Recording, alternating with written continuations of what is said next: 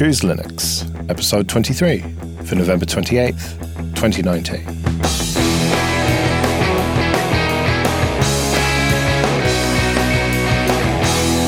Hello and welcome to the show. I'm Joe. I'm Drew. And I'm Mel. And here we are for episode 23. And later on we'll be talking about contributing to open source. But first, distro hoppers, Void Linux. Now, this is one that we've had a lot of people getting in touch, kind of eagerly awaiting. And we mentioned last time that we'd had a bit of a negative experience installing it, but we seem to have worked through all those problems. How did you two get on? Well, Joe, I'm going to admit that this was, what's the saying, a PBCAC problem. The problem was between the chair and keyboard. So I will own up. To be fair, they have amazing documentation. However, one misstep not documented made it so that I couldn't install the OS onto the hardware. I couldn't install it in a VM. And it all came down to the boot partition. And the boot partition just needing to be left blank when you were identifying the file system. So you had to tell it what root was. And if you wanted swap, you had to tell it what swap was.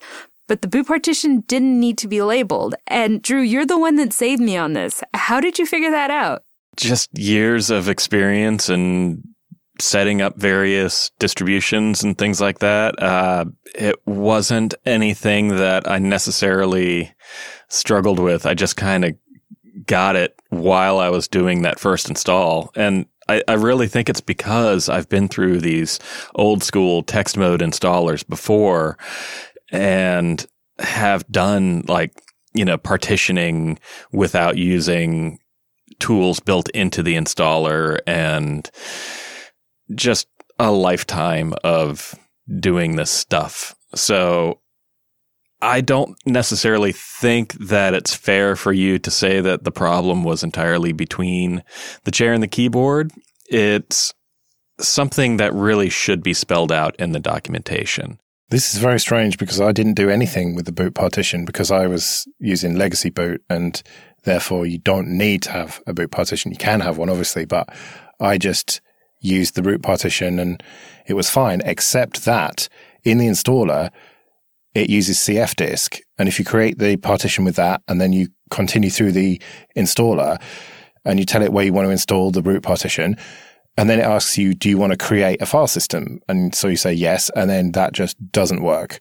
And so my only option was to create the partition. Well, I actually just booted into a live Ubuntu session or Ubuntu, created the partition that I wanted, then skipped the partitioning in the installer, told it that I wanted the root partition to live there, but don't create a file system, please. And then it worked perfectly. But I must say I wasted at least 10 or 15 minutes, maybe more on that. Yes, and I want to make it clear that the problem that Elle is talking about is creating an EFI partition in particular. It's something that's required for systems that are running on GPT and UEFI that you don't need if you're using a standard BIOS partitioning scheme. And I also ran into that same issue. They're using a tool called cfdisk in the installer, and it just didn't work. Instead of booting into another system and checking it out that way, what I did was I actually just opened up another terminal in that little live environment and ran fdisk directly from that installer and did it through fdisk, and everything went fine after that. So yeah, it's something is broken in the installer with cfdisk. I think in that moment, the little Linux admin, badge just kind of glowed over your head, like you leveled up. Yeah, I should have thought to do that really, but I prefer using gparted. I don't know why. I do know why. It's visual, it's graphical, it's such a great representation of what partitions are on the disk, and it's very hard to make mistakes if it is nice and visual like that. Well, yeah, and I would have used gparted as well, except they didn't have it on the live environment. All I really had were fdisk and cfdisk and one other, but yeah, there was no graphical tool available, so silly old me, I dropped back to command line tools. Well, that's kind of a recurring theme here, no graphical tool available, because with the installer, there's no graphical tool. You have to read the docs and run the command to start the text installer. But then once it's installed and you boot into it, there's no graphical package manager either. So you're again opening the terminal. I think my big takeaway for anybody who is going to try Void is just pull up the docs. I mean, from the moment you download the ISO, have the docs on one side because you're going to need it for the password. You're going to need it to know how to start the installer. You're going to need it to figure out when you add your user what permissions that user needs to have because it doesn't just auto pick the correct groups. Like I had to go back and redo that section when I tried to install my printer because I hadn't added the correct permissions. Oh, no, I didn't run into any problems. I just accepted the defaults, but I didn't try and add a printer. Well, why would you? It's 2019. Who uses printers anymore? Because some of us like coloring sheets, Drew. All right? Don't judge us. I actually print out a lot more stuff than I ought to, probably. So how did you guys get on with whatever desktop environment you picked? And what desktop environment did you pick? Well, I picked XFCE first of all, and that was just a disaster. It was completely broken. I couldn't even open a terminal after I'd installed it. And I was trying different TTYs, and I just tried everything. And I just came to the conclusion that as much as I love XFCE, this version was just not working. And so then I went for Mate, which thankfully worked perfectly well. Luckily, or maybe not luckily, I was still beating my head trying to figure out how to get the install going. So Joe did the hard work there, and I just went ahead and switched and got the Mate version. I was actually really impressed at how small the OS was, and even when I ran updates, how small and not bloated and just simple the OS was. I mean, I think like it had, Firefox installed and a few basic system tools, and that's about it. Yeah, it is very stripped down, no doubt.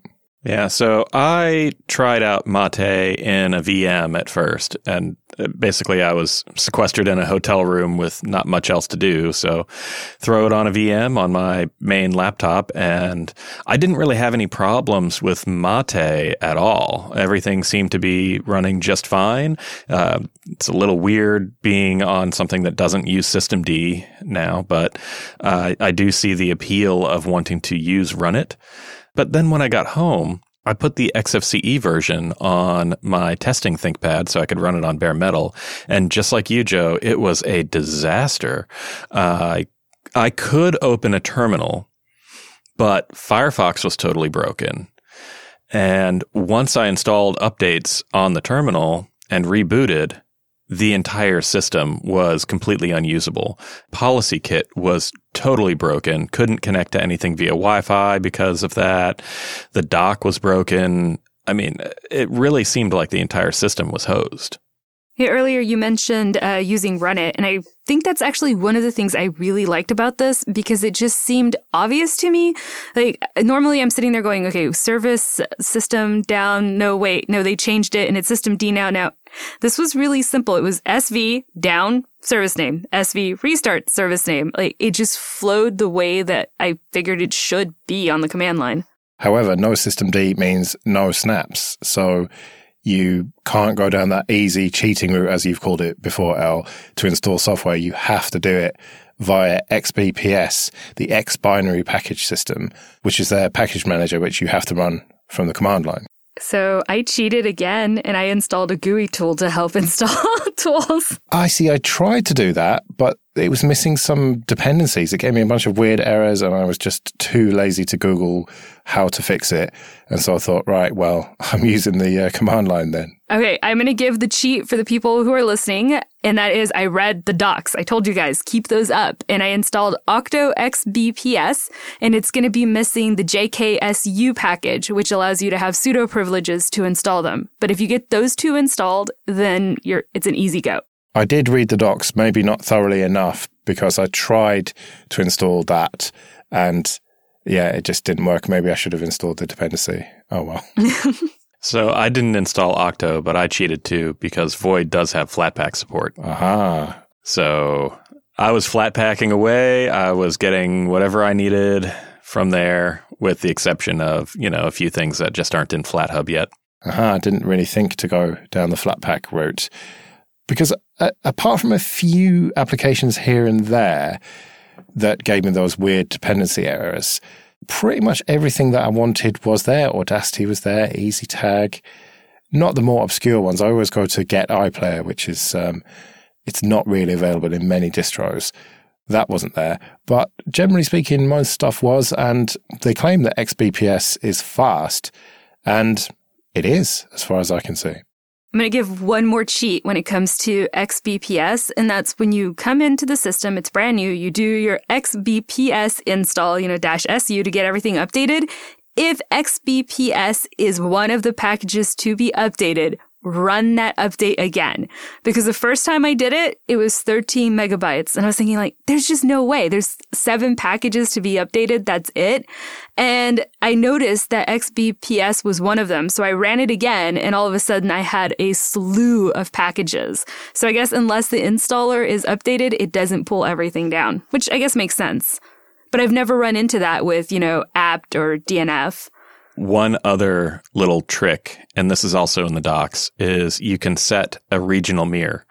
And it's a little tricky. You've got to do some command line foo to get it going. But your updates will run a lot faster if they're coming from a closer mirror. Now, can I just say my biggest complaint with this? No tab completion, which meant having to type out manually every time, every command, which was extremely frustrating.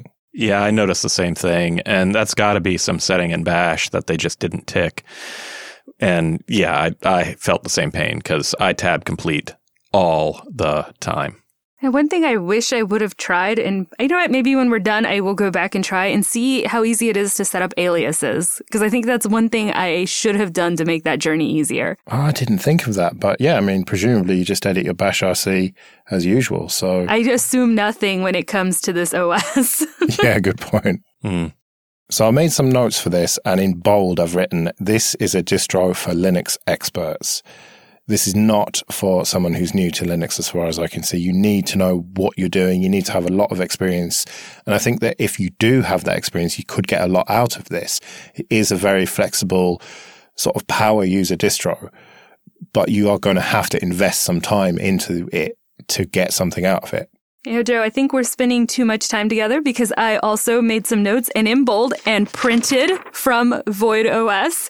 I have the Void is the distro that makes me wish I just had an extra computer sitting somewhere because I could install it and I would be a better Linux user. I would be a better admin if I had time to learn everything from the ground up the way that this OS requires. And the only thing I really have to add there is thumbs down on XFCE, but thumbs up on Mate. All right, so I always ask this, do you think this is going to stick around on any of our machines? I wish. Maybe in a VM. I think I could get a lot out of this if I kept trying. Yeah, I also think that I might leave my VM kind of in place, the Mate one that I did first. And, I don't know. Might boot it up every now and again. I think I'm going to try a couple more things like we talked about with the aliases, but then I think the next time we try something out, it's probably going to get wiped, unfortunately. I will tell you that this is now going to be my recommendation for people who are like, well, I'm getting bored with Linux, or just kind of those people that feel that they've learned everything there is to learn. Come try this OS out and see how you fare. I'm just going to use it to shame Arch Linux users. Let's be honest. Ooh, okay, right. So moving swiftly on then. So what are we going to talk about next time on Distro Hoppers? So let's go to distrowatch.com and press the random distribution button. Spin the wheel, Joe, spin the wheel. Tails. Oh, yes. The Amnesic Incognito Live System, Tails. It's Debian-based, and the goal is to provide complete internet anonymity for the user. Yeah, this is where it's all Tor and super privacy-based. I haven't tried this for a while. What about you two? So I haven't tried it, but it's talked a lot about in my circles, so I'm really excited to give it a go. You know, I haven't given it a run either, but I've read quite a bit about it, and it does seem like a very interesting distribution. So yeah, I'm pretty excited about this one. Well, I look forward to trying it out and talking about it in a couple of episodes. So on the last episode, we talked about what to do next after getting into Linux, finding your community, going out there. But another aspect of that is how do you contribute to open source? And there are quite a few ways to do that. One thing I tell people, and just listen to this now. Contribution is more than code. So please do not feel like you cannot contribute to an open source project if you don't know how to code. Nothing could be further from the truth. Yeah, I think that's absolutely right, Elle. For one, there's quality assurance, which we all should be doing all the time anyways, especially if you have a distribution that has automated bug reporting. Just making sure that that's on is a way to start contributing. And going beyond that, if you do find some issue, reporting it and reporting it properly is a great way to help a project and help your peers to be able to have good software. I don't think you should limit yourself to big projects or projects that are out there. I know that we had a member of our JB community on Telegram talk about something they're putting out, and I just said, hey, I'd be happy to give it a run and give him feedback. That's not a formal contribution. It's not a big project, but it's definitely something that can cause an impact. Well, and piggybacking on that a little bit, if a project has a GitHub or a GitLab or some other central versioning control system, most times they have some kind of issue tracker, and it's super simple to, sign up for whatever service they're on. And most of our listeners probably already have a GitHub account at least, and submit an issue. The maintainer may flag it and drop it and say, oh, this isn't actually an issue, or they may elevate it and start working on it and assign it. It's very easy to do and takes very little time. Mozilla has a great guide on how to write bug reports, and we can link to that in the show notes. But it breaks it down to, hey, how do you get a bug open? What information should you include? Even how to ensure that the information you're including is a clear summary, create ways to be able to reproduce the bug. Like, it breaks down the entire process to you. So I think that'd be really helpful if you're new. And Alan Pope, who works for Canonical, made a short video. Well, he made a very long video and also a very short video. And the short video we can link to shows you how to report bugs automatically in Ubuntu with very little effort. And that definitely helps the project out there. And so, if you kind of have to look at each project in the way they prefer to have their bug reports come into them and kind of do what they want, because okay, it would be good if there was just one universal way for everything, but that's not kind of how it works in Linux, is it? Everyone's got their own way. Yeah, absolutely. And going back to our discussion from last time, there's also things like Discord and various other communities where you can find the developers in their native habitats. And, like we said, it's best to submit a bug formally if you can, but if a project is just getting on its feet, that may be where you need to go. So what about contributing code then? I know your motto, Elle, is contributions more than code, but without the code, there is no software, right? So someone has to write it. That's true, and it's something that I have been trying to do for a while. It actually kicked off with our Endeavor OS hop because it had a little HTML guide on there that I gave a chance. And it's kind of just continued off and on. And I found kind of a challenge called the 100 Days of Code Challenge, where you dedicate yourself to code for 1 hour every single day for 100 days. So I think this is a great way to be able to contribute towards a project. If they have something like low-hanging fruit that's easy for you to start with, you may commit to, for 100 days, you're going to be working on code to help improve that. Or maybe something a little more simple that isn't related quite to contribution yet, but can help you get on your way. So mine is working on the website that I kicked off during that hop. It's just a simple way for you to feel like you are growing in your own career or you're growing in your own path while still being able to contribute to something else. And so that's HTML and CSS, presumably, that you've been learning. I started off with HTML and then I tweeted out. So part of 100 Days of Code is that you tweet out every day what your journey is going through, what you're doing. And another developer that was on there tweeted back and they're like, hey, I have some ideas for you. And they got me started in CSS. All right, cool. If you want to do something that's not web-based necessarily, Python is a good start, I've heard. I mean, I have kind of had a bit of a go at learning it, and it's not really for me coding, I don't think. But I hear very good things about Python. Yeah, I've always meant to get more into coding. I can write some pretty decent shell scripts, but that's about as far as I can really go.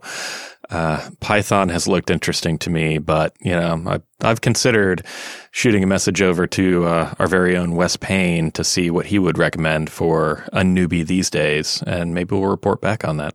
Well, fancy you mentioning that, Drew, because you can be on the lookout for an extras episode with Wes and myself talking about how to get started in development or how to get started learning how to code. We'll even tackle what the difference between the two is. Oh, well, that does sound great. I will keep an eye out for that.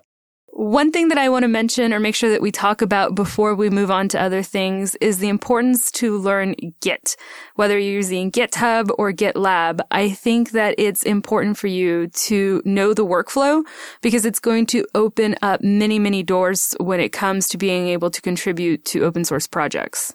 Well, and even if Git is kind of scary to you, there are other things that you can do to help projects out. Like I know Cheese contributes by doing design work for people. And that's a very valid way to give back as well. Yeah, I think you have to use the skills that you have. If you are very artistically inclined, you're a great graphic designer, then contribute that. If you are a great writer, then maybe contribute in the form of documentation. And if you speak more than one language, then translation is always a good way to go. So I have friends who are part of this great organization that people might be interested called Write the Docs. And it's all about creating a framework for the way that documentation should be written and kind of creating rules and standards to it. So if you are someone who is great with, the written word or someone who's looking into getting into translation of docs, definitely look up that organization because they even have their own conference where they get together and they kind of go over what best practices should be. So if you want to learn more about that, then go to writethedocs.org. And if you want something that you can contribute to right away with that, I'd encourage you to listen to extras.show/20, where we talk about Operation Safe Escape, because they're looking for people to come in and write documentation for things like Nmap, or write information for programs like Tails, where we break it down to where anyone can use it. So that's a way for you to be able to give back not only to your open source community, but to give back to your community as a whole by helping prevent domestic violence. And beyond all of that, you can also just keep talking about Linux and talking about open source, because the more people hear about it, the more eyes we get on these projects that we know and love, and they'll keep growing and they'll keep getting better and they'll keep bringing in new developers and fresh blood to make the community bigger and more robust and more diverse, and is all around just a good thing. Advocating for open source is, in my mind, one of the more important things that you can do. And of course, I'm saying that as a podcaster where it's literally my job to advocate for open source, but I do think it's very, very important. And one of the coolest experiences I ever had was sitting through someone's talk, and they were talking about an open source project that they had gotten into, a very, very noob level. He was just very excited. And then somebody asks a question at the end of it, and he's like, "Oh, I don't know. I haven't gotten a chance to try it." And some guy stands up and he goes, "Actually, I developed this project," and answers the question. And I just saw the speaker and the developer talking afterwards. And I was like, wow, that is something that not only probably helped the developer seeing it through somebody's eyes, but now the speaker is going to be able to have like hands-on time with the developer of this project that he's so excited about. I think there's one way to contribute to projects that often gets overlooked, and that is donations. Just giving money to them, because almost always that is going to help, whether that money gets used to hire people to work on the project or for visiting conferences or whatever. Most projects accept donations, and it's a very easy way to contribute. Or even just the coffee fund for, small single developer projects. That's huge. Just to be able to get a little something back from the community that you're gifting this to can really help to make it all worth it, and to let somebody know that you are appreciated and your software is being used and we do see you. And another financial way you can contribute is buying Linux hardware, whether that's from a big manufacturer like Dell or one of the smaller ones like System76 or Entroware. Just voting with your wallet is helping open source. If you buy that machine from Dell with Linux, then they know that there's interest there, and therefore they're going to devote resources to it. Obviously not that one, but if enough of us do that, then it makes a difference. And if you look at System 76, they've been successful enough to develop their own operating system, which you actually use, Al, don't you? Joe, you're really right. I love Pup OS, and it's definitely been my go-to OS anytime I get frustrated because I know it's just going to work. And going back to the last episode, you could always organize an event, couldn't you? How are you doing with that, Drew? Have you organized yours yet? Well, interesting that you should say that. Right after that episode aired, I had 2 people message me saying, hey, I'm not in Savannah, but I'm pretty close. And by pretty close, I mean, it's a few hours for each one. But it looks like I may have 2 people who might be interested in doing some kind of meetup sometime in the near future. Oh, well, you'll have to keep us updated on that then. Absolutely, I will. Well, we'd better wrap it up then. Remember, you can go to chooselinux.show/subscribe for all the ways to get future episodes, and chooselinux.show/contact if you want to get in touch with us. And you can always find us on Twitter. I'm at L_O_punk, at LOPunk. I'm at Drew of Doom. And I'm at Joe Rissington. We'll be back in 2 weeks.